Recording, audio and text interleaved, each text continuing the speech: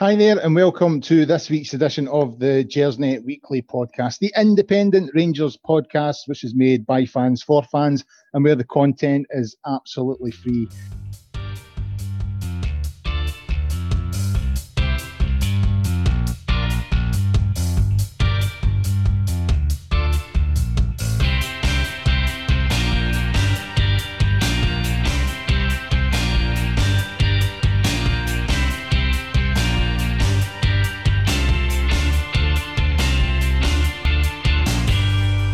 And as I say to you every week, guys, it's not just the pod that's free. We have lots of stuff online for you. There's the forums.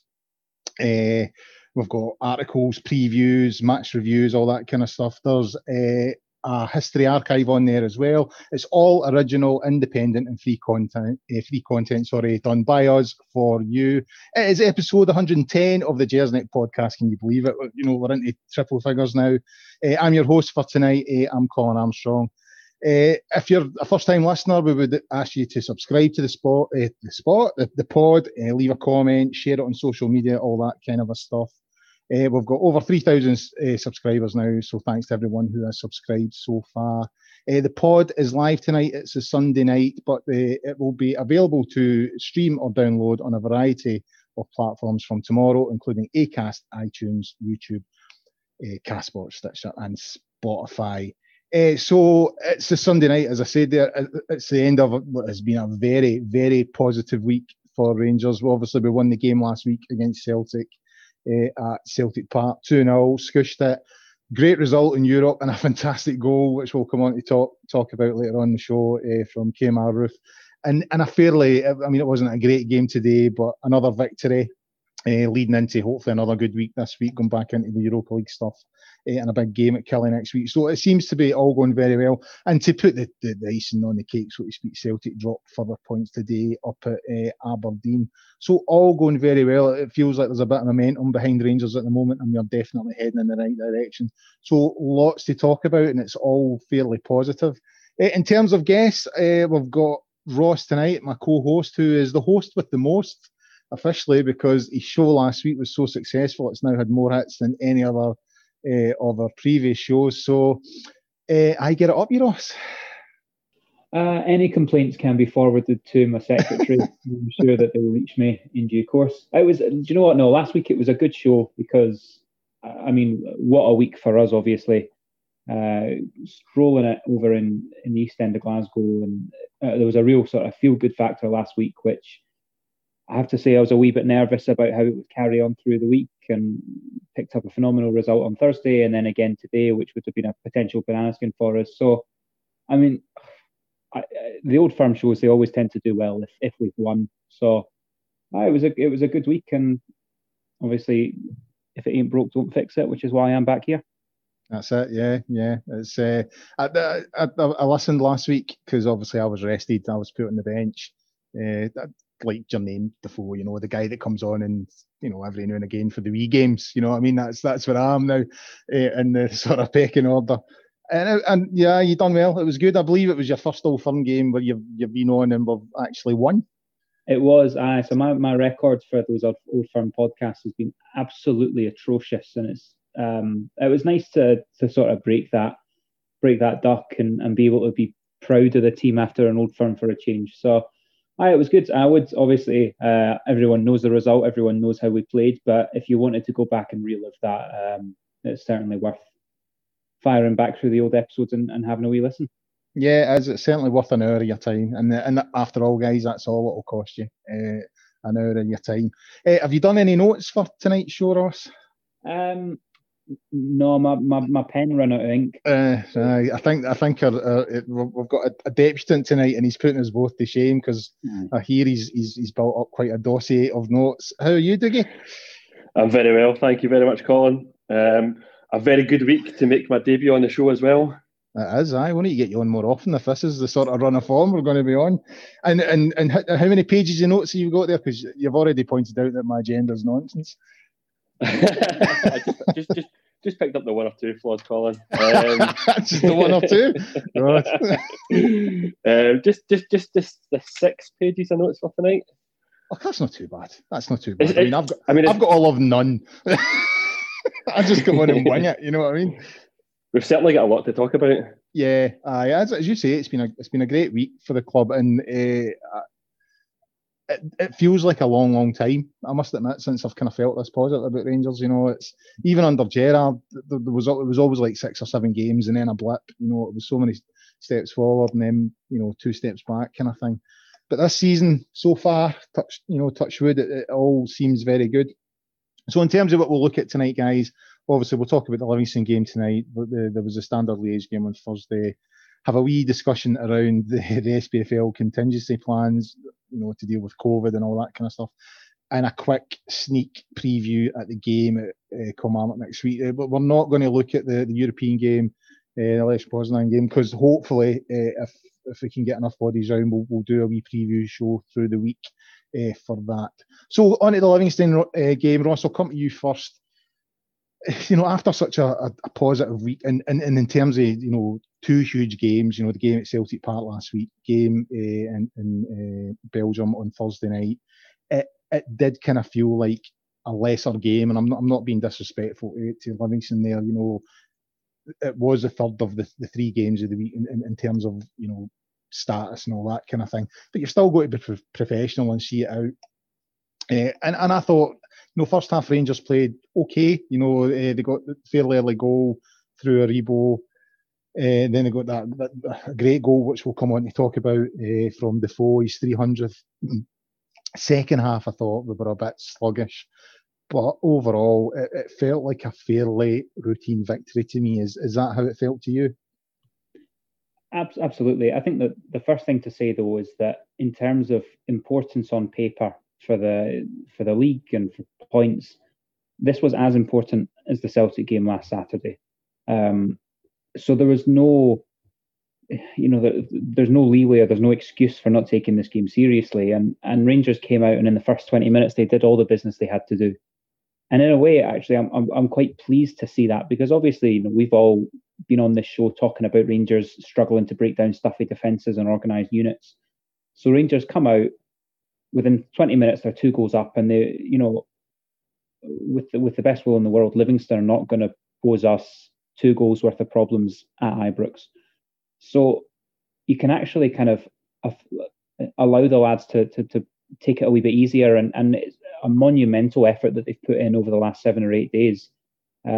They actually, by coming out and doing all the business in the first 20 minutes, they bought themselves the luxury of being sluggish or being a bit more careless and taking it easier. And I don't begrudge them that at all.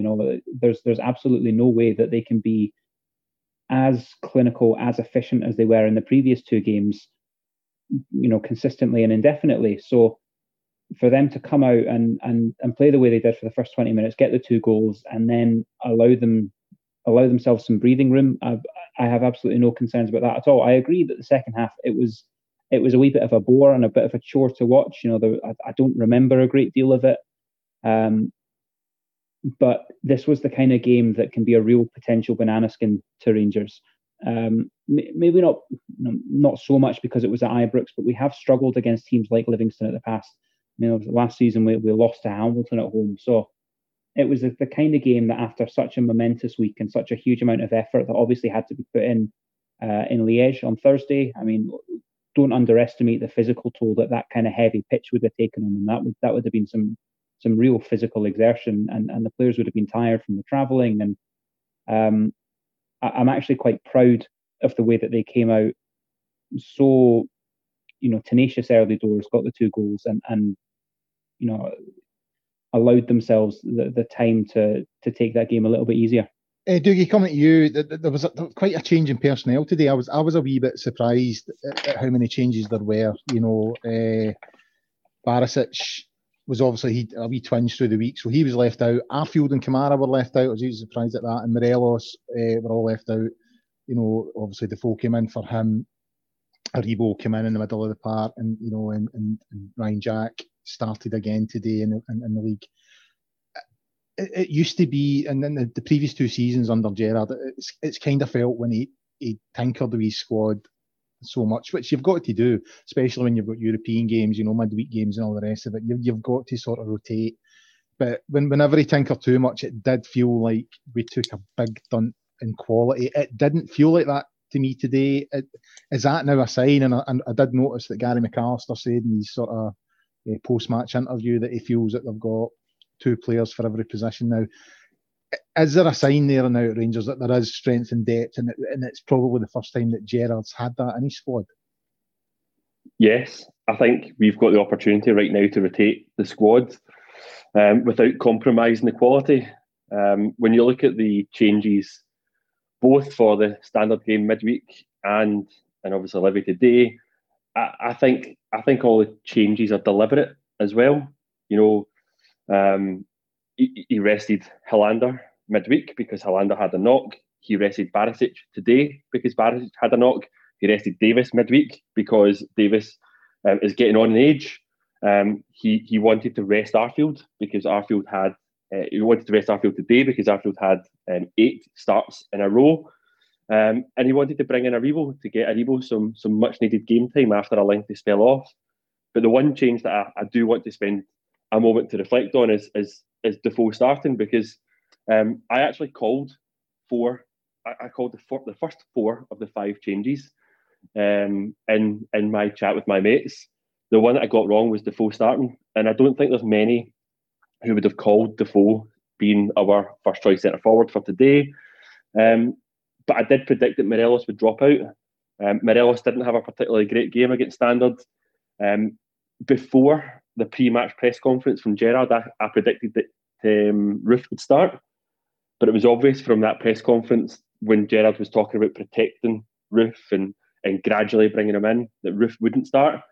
But when he said that, I then assumed Etienne would start. And I think Etienne could probably feel a little bit hard done by in terms of not getting given that start. But when the game kicked off, you could see why Defoe started for me. You know, Gerrard spoke about Defoe being hungry. He looked hungry. But it was more around the position that Defoe was taking up. And you've seen it in the goal, and I know we're going to come on to it. But I think we played a clear tactic to exploit the Livy defence, and in particular, Efe Ambrose. So many times throughout the game, there was a long diagonal ball being played from either Tav or from Goldson. And that's where we got the Defoe goal from. And I don't think there's anybody else in our squad that would be capable of making that run and finishing the way that Jermaine Defoe done.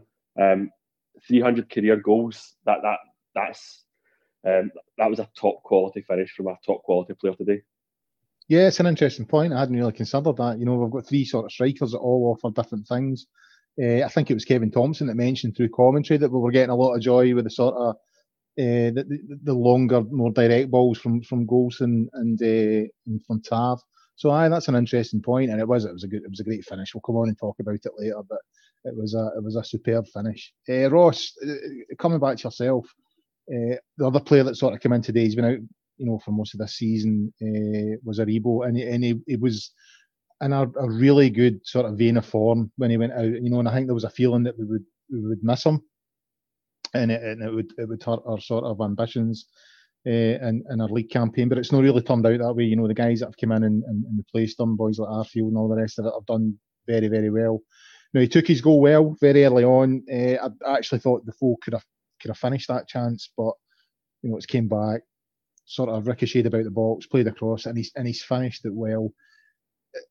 I mean, everyone, Kevin Thompson, again, going back to Kevin Thompson on Rangers TV today, it's almost waxing lyrical about Aribo in terms of, you know, he's seen a lot of him in pre-season, and he is heavily tipping him to be a huge player for us this season. And to be fair, it did look like that in the earlier games before his injury. So how important do you think, you know, keeping him fit will be for Rangers this season? Well, it's a funny one because whilst I'm absolutely delighted, of course, that we haven't struggled in his absence, I don't think there's any doubt that Joe Aribo makes us a better team. And he offers something that I don't think anyone else in the squad offers. You know, he's a very creative player, but not in the same way as a Jordan Jones or a Brandon Barker. You know, it's not get the ball down and run with pace and try and get it in the box. He's close control, and he's take a player on, and he just sort of has that, I don't know, spark or creativity that you don't actually often see in the Scottish game. So I think he is certainly one of our strongest assets, and I absolutely believe that he makes us stronger. whether that means that we wouldn't have drawn the games that we drew had he been available, I'm not sure that's fair to say. But the goal itself, I agree, Defoe could have maybe should have put that away. But credit to Yanis Hadji, I think, for having the composure to pick out Aribo in the way that he did. Joe Aribo's form in pre-season was, of course, excellent. I remember watching the pre-season friendlies on Rangers TV and getting excited. And it's a shame the way his season has been disrupted. But again, commentary on Rangers TV today, Kevin Thompson said that we're looking for players who can play 50 games a season. And if Joe Aribo misses 8, 9, 10 games, then in the grand scheme of things and the number of games we want to play this year, it's not a huge amount. So I think he will have a massive role for us. I think he's good domestically and good in Europe. I think he doesn't shy away from the bigger games. I think you could see what it meant to him as well to score today. I mean, he's usually one of these characters who's, in interviews, he comes across as a little bit more reserved and a little bit more docile. But you could see what it meant to him to come back into the squad and get that goal. So I think it's probably been a very, very frustrating time for him. When it comes to the points and the goals we scored at the end of the day, it doesn't seem like we've missed him. But I'm absolutely delighted to have him back available.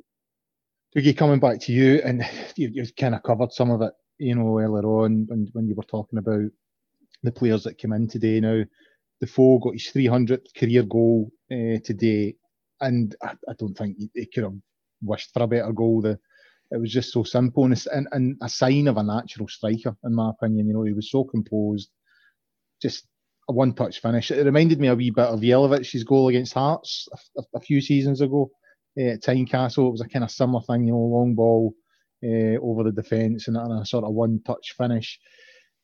Now, he is getting on, and I think he is at that stage in his career where we're going to pick and choose when he gets game time and all the rest of it. But I mean, the finish showed that there's still a lot of quality there. He's obviously not got the legs. He's not going to give you 90 minutes every week, but every now and again, like today, he's going to provide a good option, and surely that's good. We've got Morelos, who personally I'm surprised that he's still there, but you've got Morelos, who's someone who likes to get sort of touch tight and battle with defenders. You've got Ruth, who I think looks like someone who's going to, bring others into play very well. He links up the play very well and finishes very well. But Defoe, he's a different kind of finisher. But it seems to me he scores more times than he doesn't when he gets game time. And surely that's a good option for Rangers. Yeah, there's life in the old dog yet. When Rangers have scored a good goal, when you get text messages off of your non-Rangers supporting mates, my phone lit up, as I'm sure most people's did, when Ruth scored midweek. And I get the occasional text today from mates south of the border when Defoe scored his goal, because it was a very good goal. I did say earlier on, I think he's the only player capable of scoring that goal. I do think he's a fourth choice centre forward these days. I think he's here because of his experience, his influence in the dressing room. But there's absolutely still going to be times where Jermaine Defoe is the man to play for Rangers, whether that's starting or off the bench. But it's probably more likely that he'll come off the bench. And for me, you spoke about the different options that we've got there. If we are drawing nothing each in a game and you want to change your style, you've got the opportunity to play it long to someone like Etienne. Have the ball in and around the box for a penalty box finisher like Jermaine Defoe, or you've got the difference of Ruth, who you said someone who's capable of linking the play up, and Morelos, who for me is probably still the best suited player for European football, because he's capable of holding the ball up, allowing Rangers to move up in possession. But it's great to have those four options, because I do think throughout this season there's going to be different games where we need to use those different options. Sorry, I was talking on mute there. Sorry. Aye, you've made great points there, guys. I'll run this one past the two years there. Now it's 7 straight wins for Rangers. We've now played everyone in the league at least once. No one's beat us. It definitely feels like there's a bit of momentum in the squad at the moment. Now, I do believe, I know Ross is too young to remember it, and going by the conversation we had before we came on air, Dougie, I think you'll be the same. But I remember, like in the 1992-93 season, it was round about October time. You know, we got the Leeds games, we got those out the road. We had the League Cup final early on. You know, we beat Aberdeen, and it was round about October, November. You started to feel that, you know, there was something in this team, and obviously I didn't think we were going to get within a goal of the Champions League final, but it certainly felt like a treble was up for the grabs and all that kind of thing. Now, I'm not saying that this team's going to win a treble, but there certainly feels like there's a bit of momentum behind this team at the moment. Would you agree with that, Ross? Yeah, absolutely. I think Clive Tilsley summed it up quite nicely today, actually, when he sort of alluded to the comfort or the ease with which Rangers are racking up the routine wins. And, you know, I was just having a look back through our fixtures there and the results that we've had over the past few weeks. And, you know, so obviously, well, just looking at the league, the Old Firm was as easy as it's been for a number of years. Ross County a couple of weeks before that wasn't particularly enjoyable to watch, but, you know, we weren't caused too many problems. And then before that, you're looking at Motherwell, who we beat 5-1. And it's the ease with which we're dispatching of these teams without really causing any problems, without having any stress or difficulty, or, you know, relying on a late winner or anything like that. So there does feel like there's something about this team. There does feel a certain air of invincibility about the team, you know, and that's, like you say, that's not to say that we'll go through this season without being beaten, but we've played everyone in the league now. We haven't lost to anyone. We've drawn 2, and I think we've conceded 3 goals. I mean, that's staggering when you think about it. 3 goals to be conceded after the first round of fixtures. So yeah, there does feel like there's something special about this group. But what's interesting about that is that the group hasn't been radically overhauled since last year.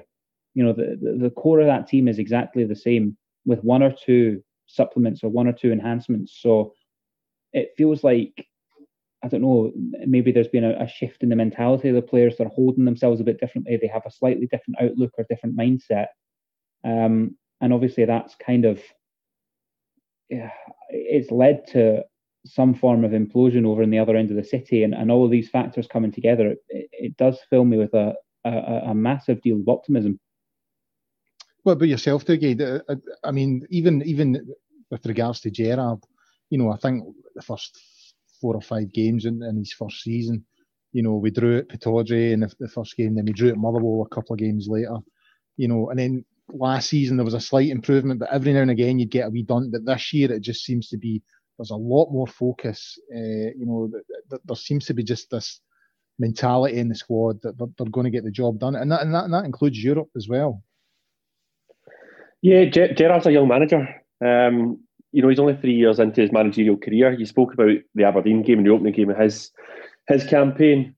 He was still learning. I think he's learned a lot. You can see it in the way we play. We've got a real identity to the way we play football now.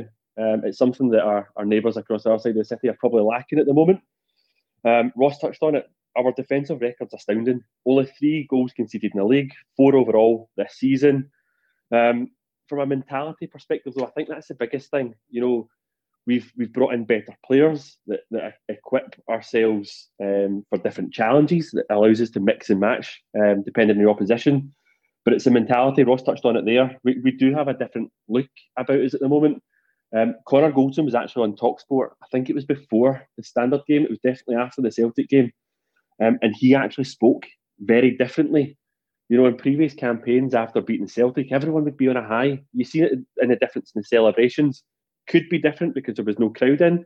But when we beat Celtic at Celtic Park last season, everyone remembers the scenes where Steven Gerrard was up at the camera, everyone was in at the crowd. This time around, it felt like business as usual. And that's the way it should be at Rangers. And it's a good sign when we are comfortable winners, when we're not playing at our best. I think you've made a good point. I think Ross and the guys touched on it last week. You know, Gerrard made comments after the win on Saturday against Celtic about we have to be humble. And I think, you know, I think he's felt a bit stung by the sort of reaction to his celebrations in December, considering what happened. You know what I mean? You know, he'd put his face in the camera and the players all celebrated. I think the crowd does have something to do with it, but I think that's a good point. I think there is a marked change in how Rangers are conducting themselves at the moment when they win games. It's true what you're saying. There's not the same sort of euphoria. Say the crowd's maybe part of that, but I do think lessons have been learned. I think now whether that takes us over the line is yet to be seen, but I think it bodes well. I think we're a different beast and a different animal this season. Guys, moving on to Thursday night. Colin, can I make one more point?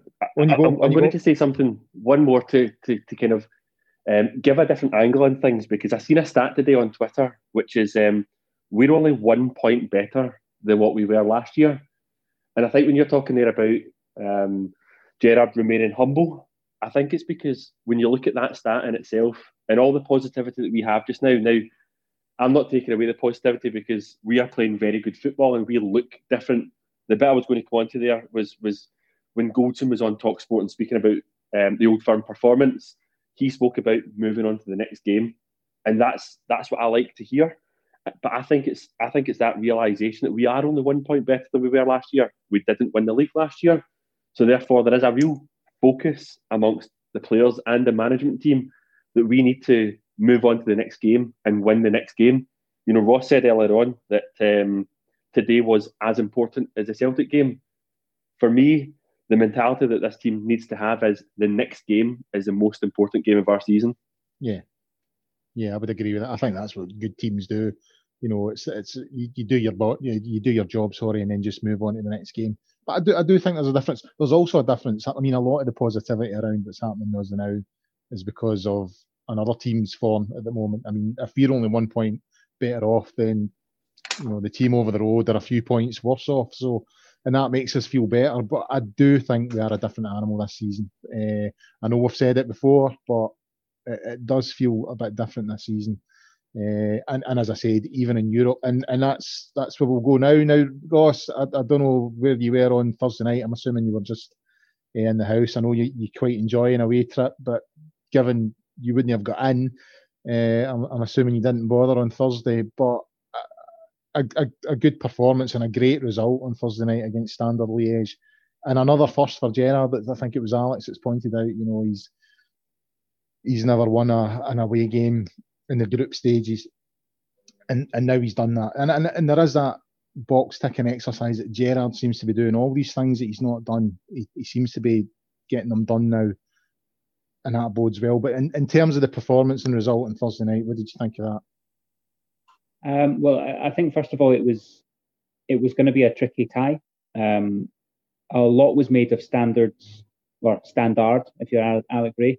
A lot was made of their sort of defensive records and how well they've done at home in Europe. But I don't know. There's something about this team that I went into that game knowing that we'd get the result.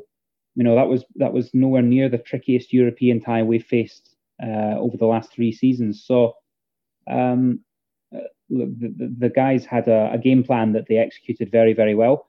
But what most impressed me, I think, actually, was when the weather turned and when that pitch became a swamp. We sort of had the intelligence or the intellect to deal with it. So we stopped trying to play the ball on the deck. We stopped trying to do nice little triangles and passes, and we started lifting it, and it worked. And we you know, of course, we got caught out with the ball holding up in the water, but we didn't get caught out as much as Standard did. So, you know, I think obviously we'll come on to talk about the goal, which is, you know, utterly staggering. But I was really, really pleased with the performance. Again, that's the second game in a row, probably in arguably our two toughest games of the season on paper, where we have not allowed a single shot on target. We had more shots on target from our own half than Standard did on our goal. And it was a classic, perfect European away performance. And what a way to start that campaign, because it was a potentially tricky tie. We go over to Belgium 2-0. By the way, playing in front of fans, that I think that could have had some kind of psychological factor or some kind of mental impact to be playing in front of hostile fans again. And it just didn't faze us. The weather didn't faze us. The pitch didn't faze us. Nothing fazed us. And all in all, it's a very, very successful day. So yeah, I think Ross makes a valid point there. I mean, I wouldn't say I knew we would get the result, but it certainly feels like different times for Rangers in Europe at the moment. I felt confident we would get the result, whereas traditionally when you're going away from home in Europe, you're always a wee bit could be tight. If we get a draw, as long as we don't lose, that kind of thing. But I felt fairly confident that we could come away with something on Thursday night there. Tav got the opening goal from the spot. First question, no doubts about the penalty, really. I mean, it looked fairly blatant. No doubts about the penalty decision. No doubts about the penalty kick. I'm a Tav fan. Anyone who follows me knows that I'm a Tav fan. I made a joke about it on Twitter today that at the beginning of the season, when I done a squad review, I said that Rangers had the two best fullbacks in the country, and I was mocked by some of our own support for saying that. I don't think there'll be many doubters out there right now, both from Tav and Barisic. Going back to Tav as a penalty kick taker, though, Tav is our best penalty kick taker. He's very calm, he's very composed when he's hitting his penalty kick. Obviously, he had a pretty bad run of penalty kicks, which led to Morelos hitting the penalty kick against Celtic in the cup final. But I'm glad to see he's got that confidence back, because Barry Ferguson actually said today, I think it was at post-match, that Tav right now is playing like a Rangers captain, and that's high praise from arguably one of the best Rangers captains of my lifetime. Oh, I don't think there's any doubt about Barry being one of the best. I don't understand the stick that Barry gets. In terms of Tav, I think we spoke about this in the pod before. There has been times, I think the criticism he gets has been warranted at times. He has made errors, same as Goldson. The one thing I would say about Goldson and Tav, whenever they do make errors, statistically they do tend to lead to goals, and that leads to criticism, and that's just the nature of the beast. Don't get me wrong, I'm not a big fan of people. I've seen people tweeting players directly to criticise them and all that kind of thing. I'm not overly keen on that, but I think some of the criticism that Tav received was merited. But this season, I think Barry's right. I think he is playing like a captain. His consistency is incredible. His consistency from the spot. Looking back on it, you're kind of thinking, I wish he had taken that penalty in the cup final last season against Celtic, but that particular time it wasn't quite going from. But this season, yeah, I think he looks. I think him and Goldson both look like men on a mission. That they know what's required now. They've been over the ground, 2 or 3 years now, and they know what they need to do. They know where the errors have happened and what's caused the problems. So yeah, I think I agree. I think he does look like a captain now. Absolutely. Guys, coming to the goal. Well, first thing, Ross, a wee quick thing. Have you ever seen weather like that? Have you ever seen a pitch look so good and then 15 minutes later look almost unplayable? I mean, you were giving it on the WhatsApp at one stage. You thought the game might be abandoned. I was worried. I was really worried. No, I think I heard it before I saw it. I thought it was sort of static or interference on the feed. But no, I mean, so I don't know if this is allowed, and I don't know if they'll thank me for saying it. But I think a lot of people know I used to live in Luxembourg, which is 2 hours drive away from Liège, and I had members of the Luxembourg True Blues who are friends of mine who managed to get tickets through the Liège Luxembourg Supporters Club, and they were texting me saying that they'd never seen weather like it. So I couldn't. I was getting really, really worried and really nervous about abandonment. I was googling UEFA protocols, what happens if the game's abandoned, and it got to 80 minutes, and I was comfortable that even if it was abandoned, they'd probably give us the result anyway. So and again, credit to the players, because you can't really train for that. You're not going to go and do drills in a swimming pool. So they had to find a way through it, and they coped better. They coped better than Liège did, and that's why they got the result. Well, guys, we'll come on to the moment of the match. Now, the weather played a bit of a part in it, I felt, because I can't remember the boy's name, but Liège had a chance to equalise right at the death, and it seemed to me that he misread the sort of flight of the ball, so to speak, because of the weather, and then we managed to get it away. Dougie, the goal for Roofe. Now, Gerard says it's the best he's seen live. The BBC Scotland done everything they could to sort of discredit that the following day. Now, from my point of view, I think these finishes are always slightly overrated. You know, I thought the Beckham goal was overrated. You know, Charlie Adams done it a few times. Wayne Rooney's done it. Alonso at Liverpool. You know, I do think that if a player sees the goalkeeper off the line, if he hits it on target, he's in with a chance. You know, if there's enough weight in it and it's on target and the keeper's far enough out, he's in with a chance. However, for me, the difference with this one is when he picks the ball out just outside his own 18-yard box, you know, he has two sort of sturdy challenges. He beats another couple of guys, and he's not central. He's kind of between the centre circle and the sort of throw-in line, you know, and he just sort of quickly looks up. So it's what he does to put himself into the position. Once he realises the keeper's off his line, if he gets it right, he's in with a chance. But in terms of those types of goal, I don't think there's any doubt it's the best I've ever seen. Colin, first things first, I want you to go down to the park tomorrow morning, go beyond the halfway line and see if you can hit the target the way that Roofe done. Can I just say I done it against the Anchor in 1996 in the Falkirk District League, Falkirk District Sunday Amateur League. Anyway, that was 20 odd years ago. I can't kick the ball 10 yards now. Video evidence that it didn't happen. I think in terms of the comparison to the goals that you mentioned, it's right up there. It's better, to be honest. It set the Europa League record for furthest goal scored with 54.6 yards. But I think it's a build-up that makes it so special. As you said, he wins the ball back, he beats three men, and he takes a shot on from inside his own half.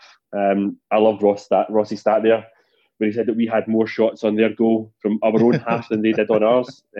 Good work. I love that one. But the keeper's reaction was brilliant as well, because the keeper's going down. He's got cramp. It's hilarious. I love the fact that he pretended he had cramp. But one of the things I was chatting to a few people on Twitter about the best European goals that Rangers have scored.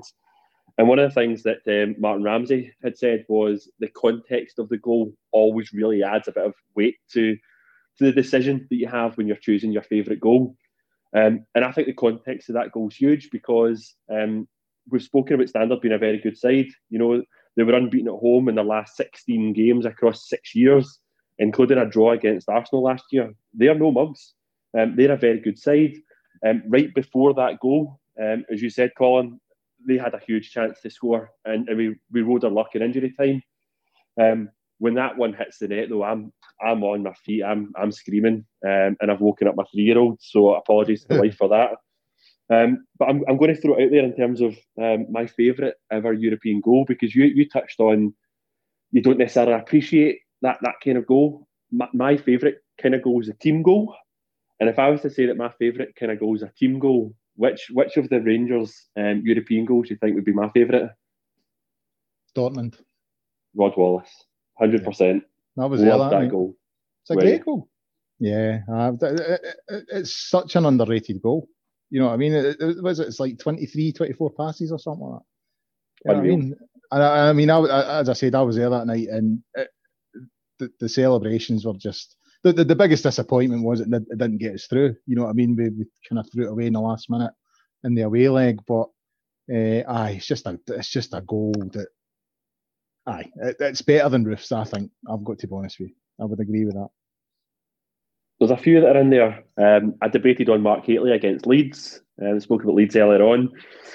That was a cracking goal. Again, the context of that, the context of Stephen Whittaker against Sporting Lisbon, all excellent goals. But I think for that moment of shock more than anything, because it was from his own half, the Roofe goal will stand out and certainly in my memory for the rest of my life. What about yourself, Ross? Where does Roofe's goal stand for you? I mean, I think we can all agree that it was a cracker.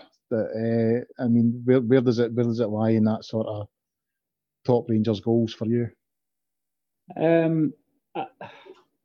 I would rank it above Wallace.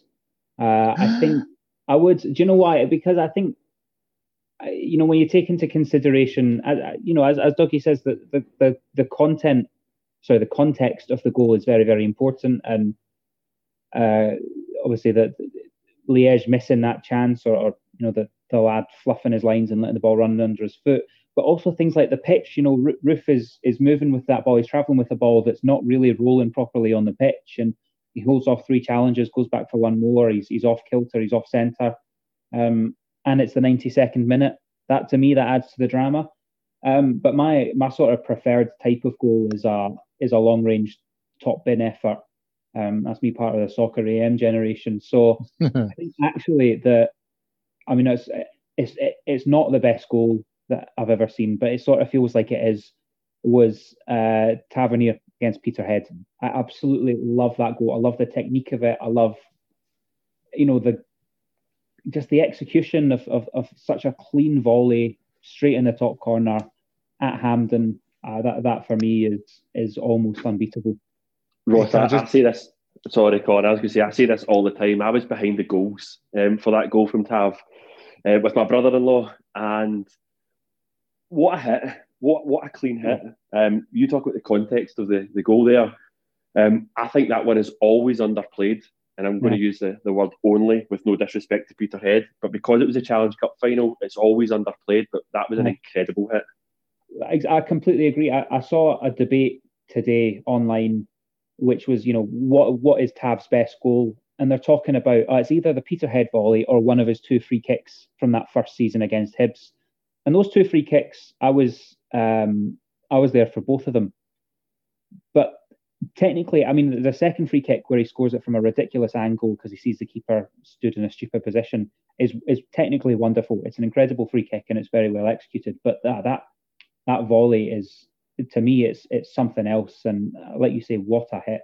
So for me, I know it's not a European goal, but I think that's probably the best Rangers goal I've seen live. Can I just point out, guys, that 33 years ago this very day, if we're doing the top trumps for top goals, I was at Hampden watching Davy Cooper ping a free kick past Jim Leighton. So do I win? You're a lot older than us, obviously, Colin. Well, I don't win in the age front, obviously. I was only 14, to be fair. But yeah, 33 years ago today, I noticed someone posting that today, that it was 33 years ago today since that cup final. My first cup final. So I think I win in that one. Ross, before we move on to the European stuff, wee bit of stramash at the end of it, a bit of coming together with the players, and I think there was a feeling that Roof had sort of been, what's the word, disrespectful in his celebration. But again, a wee sign that maybe Rangers have improved in that area. They didn't really rise to it much. What did you make of that? I enjoyed watching the video. I enjoyed watching the players back each other up. What a change that is from 5 or 6 years ago against Motherwell with Bilal Mojni. But yeah, look, I don't think he was being disrespectful because he made a wee A with his fingers. But there's photos of him doing that when he was playing for Oxford. So apparently it's his daughters. It's an A and then an L. It's apparently his daughter's initials. Right, unless he's got some incredible foresight of thinking I'm going to be scoring against Liège in 6 years' time after I played for Anderlecht, then I don't think he was being disrespectful. Their fans were disrespectful to him from the moment he came on. So even if he was being disrespectful, it's hardly the worst thing I've ever seen a player do in celebration. Although that said, it's nowhere near in the same league of disrespect as Andy Halliday putting an arm up in the centre circle at Capital. Yeah, it was silly. That I think that the coach who done that should. I mean, I hope he faces some kind of reprimand from UEFA because he instigated something that was completely uncalled for. But I think it's one of those things that we have a certain air of professionalism about us, that water off the duck's back. We get on the plane, get back to Glasgow with 3 points, and that's all that matters. Dougie, now it's as it's just been pointed out, I'm by far the oldest amongst the three on the show tonight. But but even for me, this feels like our most consistent run in Europe for a while, and I don't just mean in terms of qualifying, obviously, I mean in terms of how long the run goes on for, how well we play, and in terms of the results. Europe was always a wee bit, win your home games and see what you can do away from home, and hopefully it's enough. I'm now confident home and away. You know what I mean? We went to Feyenoord, we went to Porto. We beat Galatasaray a couple of weeks back there. I'm now going into most European games feeling confident, and I can't remember, even under Walter Smith, even under Souness, and maybe a wee bit under Dick Advocaat, I just can't remember feeling this confident going into European games. Is that how it feels like to you, that we're looking like a proper European outfit now? Definitely a proper European outfit. Confident? I'm never confident. You know that. I'm always a pessimist going into a game. Just a reflection on Steven Gerrard's record in Europe as Rangers manager. That was his 36th game in charge of Rangers in Europe. We've only been beaten 5 times, and 2 of those 5 were against Bayer Leverkusen. You talk about, I mentioned earlier on about Steven Gerrard as a young manager learning. In the 90th minute, I was having flashbacks to the Spartak Moscow and the young boys games. But one of the things that you've got to say is, with the experience that we're gaining across these 3 years of playing in Europe, our game management has massively improved. And I think we are now more than capable of remaining calm and collected, continuing to play our game and see out the victory. Yeah, I'd agree. Absolutely. It feels odd to be a Rangers supporter and feel confident going into. I know we edge on the Real Madrid or a Barcelona, but I genuinely felt confident going into that. And in previous years, you would always go into those kind of games thinking, well, you never know. And I think what Gerrard has done, actually, when you were talking there, I was making a comparison with what Gerrard's done with us as to what sort of Shankly done with Liverpool. I mean, Liverpool were in the sort of the second division when Shankly arrived, and he turned them into a proper outfit. Now, you consider where Rangers were coming from, even in a European context, after Pedro's disaster, what he's done, how he's turned us around in that arena is nothing. It's nothing short of incredible, really. And the next thing is, obviously, we hope we get some sort of domestic success on top of that now. So, guys, moving on to the next thing. COVID is still here. Obviously, other restrictions have been announced last week there. The pubs are shut again, which old people like me don't like. And there's now a feeling that it could impact in football again. So the SPFL, in their wisdom last week, they issued the 42 member clubs with a questionnaire asking for feedback on how they should proceed if this season is sort of cut short by the current pandemic. Now, I noticed yesterday in the media, Steven Gerrard, he was calling for clarity and fairness from the SPFL. Good luck with that. Dougie, I'll come back to you in this one. Now, given all the stuff that happened at the end of last season, the Dundee shenanigans, the PDF vote that never appeared, and just everything about it all sort of reeked. And given that, the main sort of people in the SPFL, Doncaster, particularly Murdoch McLennan and Rod McKenzie, I think, these are people who are not friends of Rangers. And, any non-Rangers fan listening to this pod would say that's paranoia. But, even Private Eye has highlighted that Murdoch McLennan is not a friend of Rangers, and he's probably not the best person to be in that job. Now, given that distrust, how do you feel about what the SPFL are looking to do? Does it feel like a power grab? Can we trust them? It just feels a bit iffy to me, I must admit. Can we trust them? I wouldn't trust the SPFL board to organise my kid's 4th birthday party. You said it reeks. I can't remember. I was just trying to Google there how many months we had a break between last season and this season. It was 3-4 months, and that's ample time to come up with the plans for the year ahead. I can't believe that some of the things that they're talking about now, as we're 12 games into the campaign, weren't discussed and decided before the campaign kicked off. And what that drives is inconsistency. You had a different approach to the scenarios in Aberdeen, Celtic and St Mirren. And do I want the SPFL board to have any greater power to make decisions? Absolutely not, because I would worry that they would be largely inconsistent with other countries across the rest of the world. Could you imagine the SPFL make the decision to forfeit the league early, and Rangers are still competing in this season's Europa League? Or even better still, could you imagine they decided to forfeit the league this season and Celtic were still playing in last season's cup? That's the sort of point I'm talking about. Especially now that I think I'm probably more concerned because Rangers are playing so well. We're top of the league. We could technically, as we're about to come on and discuss, Celtic don't have a game next season. They've obviously got games in hand, but we could go 9 points clear next week. And in my opinion, a precedent has been set.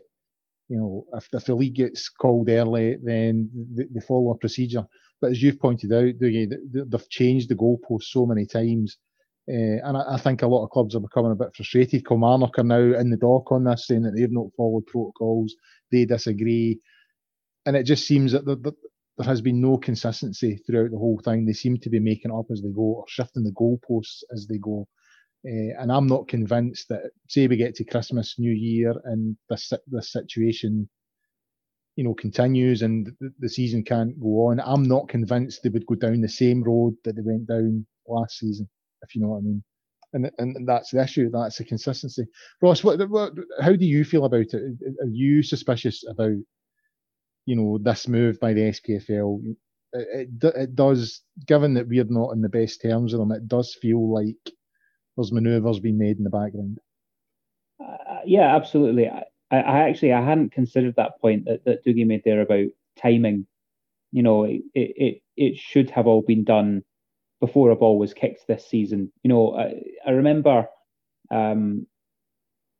that when Celtic were handed the title, one of the sources that was cited was, well, in France they've already given the title to PSG.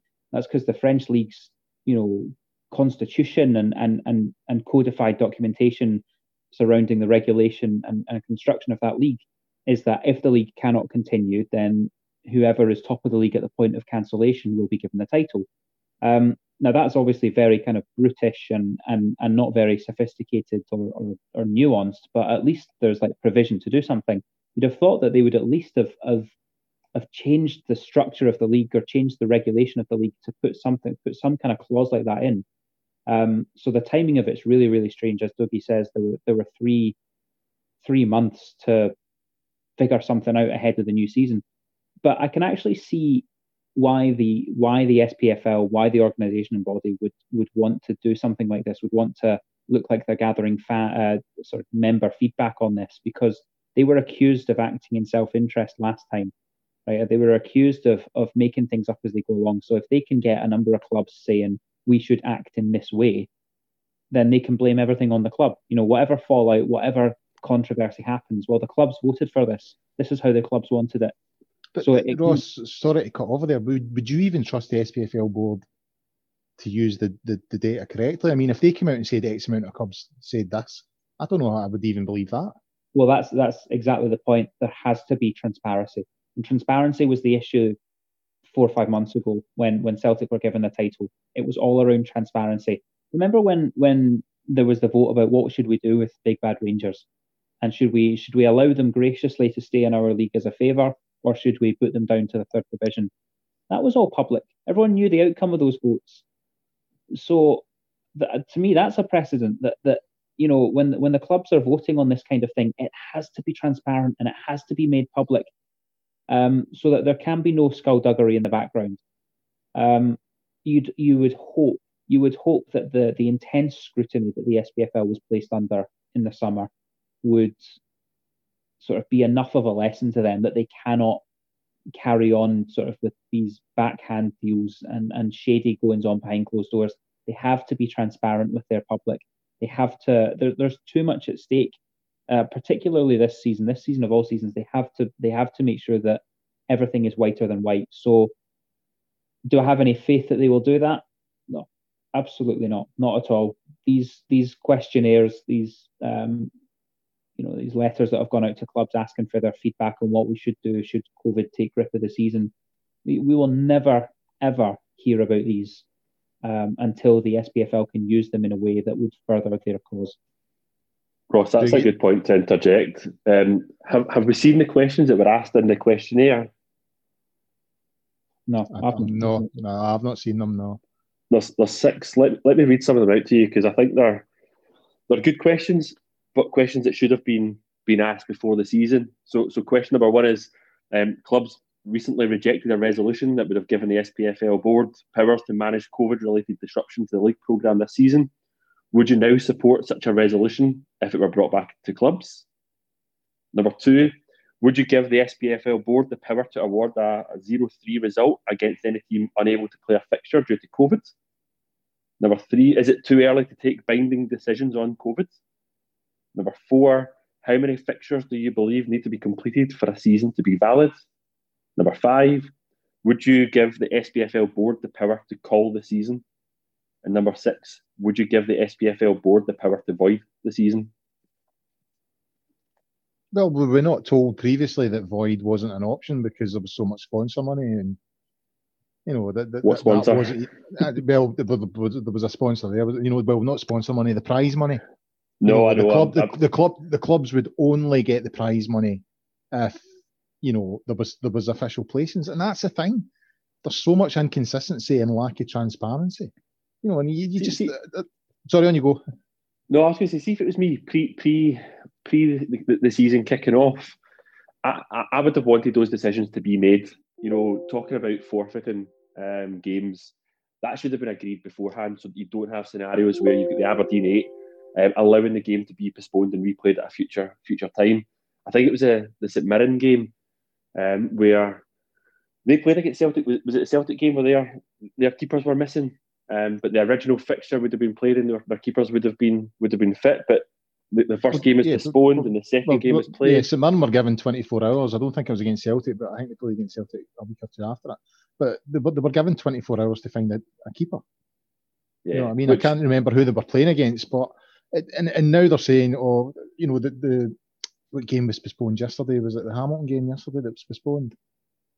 So they're postponing games now, whereas previously they were telling clubs you need to go out and get players, and it's up to you. There's no consistency, as he's both pointed out. There's no transparency on this. It just seems to me that they're making it up as they go along, and now they're asking clubs for feedback. And again, my biggest fear is, will we see what the club said? What club said what? I don't think we will. You know what I mean? And I don't trust those 3 men, and particularly McLennan and Rod McKenzie. I do not trust them to do anything that would be beneficial to Rangers. So the whole thing, I would like to see Rangers be at the forefront of this conversation to make sure that everything's above board. But I don't know. It just seems a bit Del Boy to me. You know what I mean? My biggest concern right now is that Rangers haven't been impacted by COVID yet. Yeah, for me, it's only a matter of time before it happens. We spoke about the Stramash at the end of the Standard game. One of the players that was right at the forefront of that Stramash was Maxime Lestien. He's one of the 3 players that have tested positive following the Rangers game for Standard. That's got to be a huge concern. You then look at the Scotland fixtures during international break. They travel to what? Israel, Slovakia, Serbia. It's inevitable that some players are going to contract COVID, and the fact that we're still playing international games. I joked about the Cup semi-final being played next weekend. The fact we're still playing last season's Cup at a time where they're actually having debates about whether we'll be able to complete this season makes it all a mockery for me. Yeah, but you know why they're trying to finish that Cup, though, don't you? You know what I mean? Of course there's simple reasons for that. Guys, do we think, before we move on to a quick preview of the Killie, do we think that some of the clubs that voted against, an independent inquiry into how the SPFL operate are regretting their vote now? Kilmarnock. Ross? I don't know. I don't know that everything is too governed by self-interest. I mean, I'm actually sat here trying to work out how would I want Rangers to respond to that questionnaire. Like, even if you try and remove all element of self-interest, if you're a team sat in fifth at the moment, how the hell do you respond to that? Like, how are you supposed to say, I am happy to give them power to void the season or call the season? Or I honestly don't know what the answer is. So in a way, I feel sorry for clubs who would be trying to make the right decision, and that's before you get the inevitable pressure that we know has been put on club chairman over the last 6 months. It's an absolute minefield to try and unpick that and pick the right thing to do. What would be interesting, I would love for the responses to this to be published, because I think you would see the sickening amount of self-interest from Celtic. I'm convinced that they will be begging for this season to be voided. And that's the point. If we get to March and the same thing happens, the same chairman, that were leaned on last season to vote one way, if Rangers are in, at the top of the table, they'll be getting leaned on to vote another way, surely. Well, exactly. And it's the one thing that can stop all of this is transparency. And that seems to be the one thing that Scottish football governance is allergic to. Yeah, well, can't disagree with that, Ross. Right, guys, conscious of time, so a quick wee look at the Killie game next week. Killie, they're sitting fifth at the moment. They lost to Hibs yesterday, but it was quite a tight game by all accounts. Steven Gerrard's record there is a bit sticky. I'd put on the agenda that he'd never won there, but actually he won the first game of the season last season with a late goal by Connor Goldson. But it is a ground that causes us problems. Artificial pitch always causes us issue. Guys, I'll come to you for Celtic not playing next week so that they can get their quadruple treble or whatever it is they're on. We've got the chance to go 9 points clear. Killie, they're still a strong side. They're an awkward side, but they don't seem to be the same team that they were under Steve Clarke. Surely this provides us an opportunity to really put down a marker. One, to get a result there and just say, well, you know what, Killie are no longer a bogey team, and two, to put more distance between us and Celtic. Yeah, Killie don't seem like the same team, but neither do we.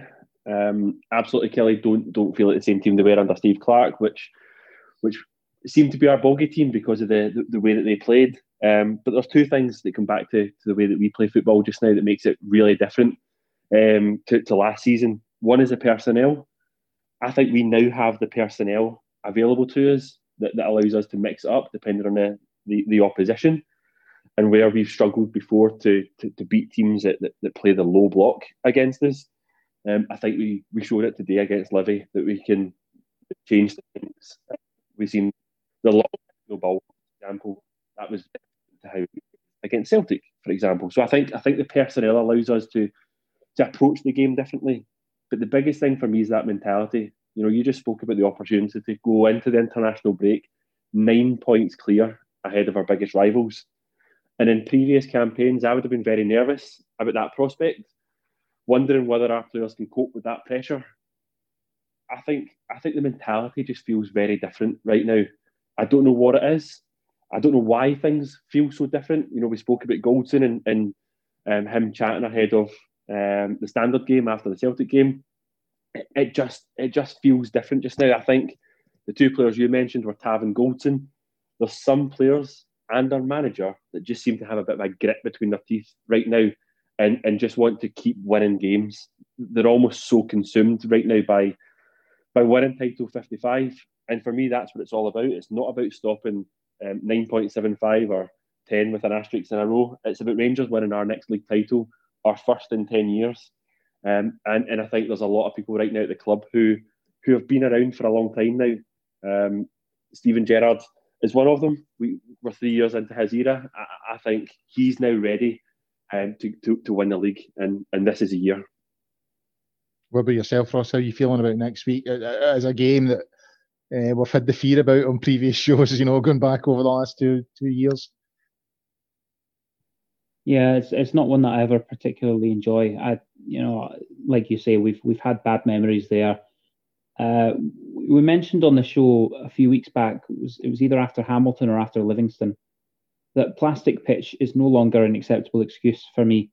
You know, we have the exact same type of Astro at the training centre at Auchenhowie. So it shouldn't be an excuse about plastic pitch. Kilmarnock have players that just always seem to hurt us. They always have players that seem to do well against us. They have one or two players. Chris Burke this season seems to be in really, really good form every time we've seen him.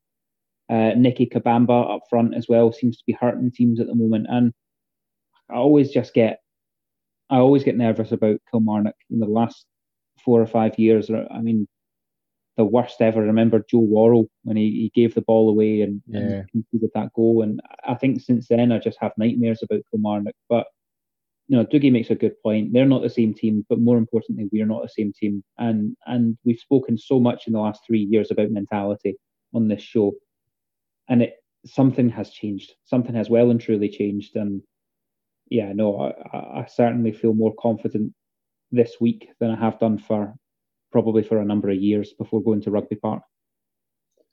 That's good. Hopefully it all goes well, because you know we've played 11 games, 12 games, only conceded 3 goals. Yeah, I think we should go into that game fairly confident. Guys, conscious of time, I think that's us. We've went through the agenda now and we've sort of ran over the hour a wee bit. So big thanks to Ross and Dougie for their contributions tonight. Great stuff as always. We'll be back next week to cover the Kilmarnock game, but we're hopefully going to try and get a preview show out midweek for the game on Thursday night, the Europa League game against Lech Poznan.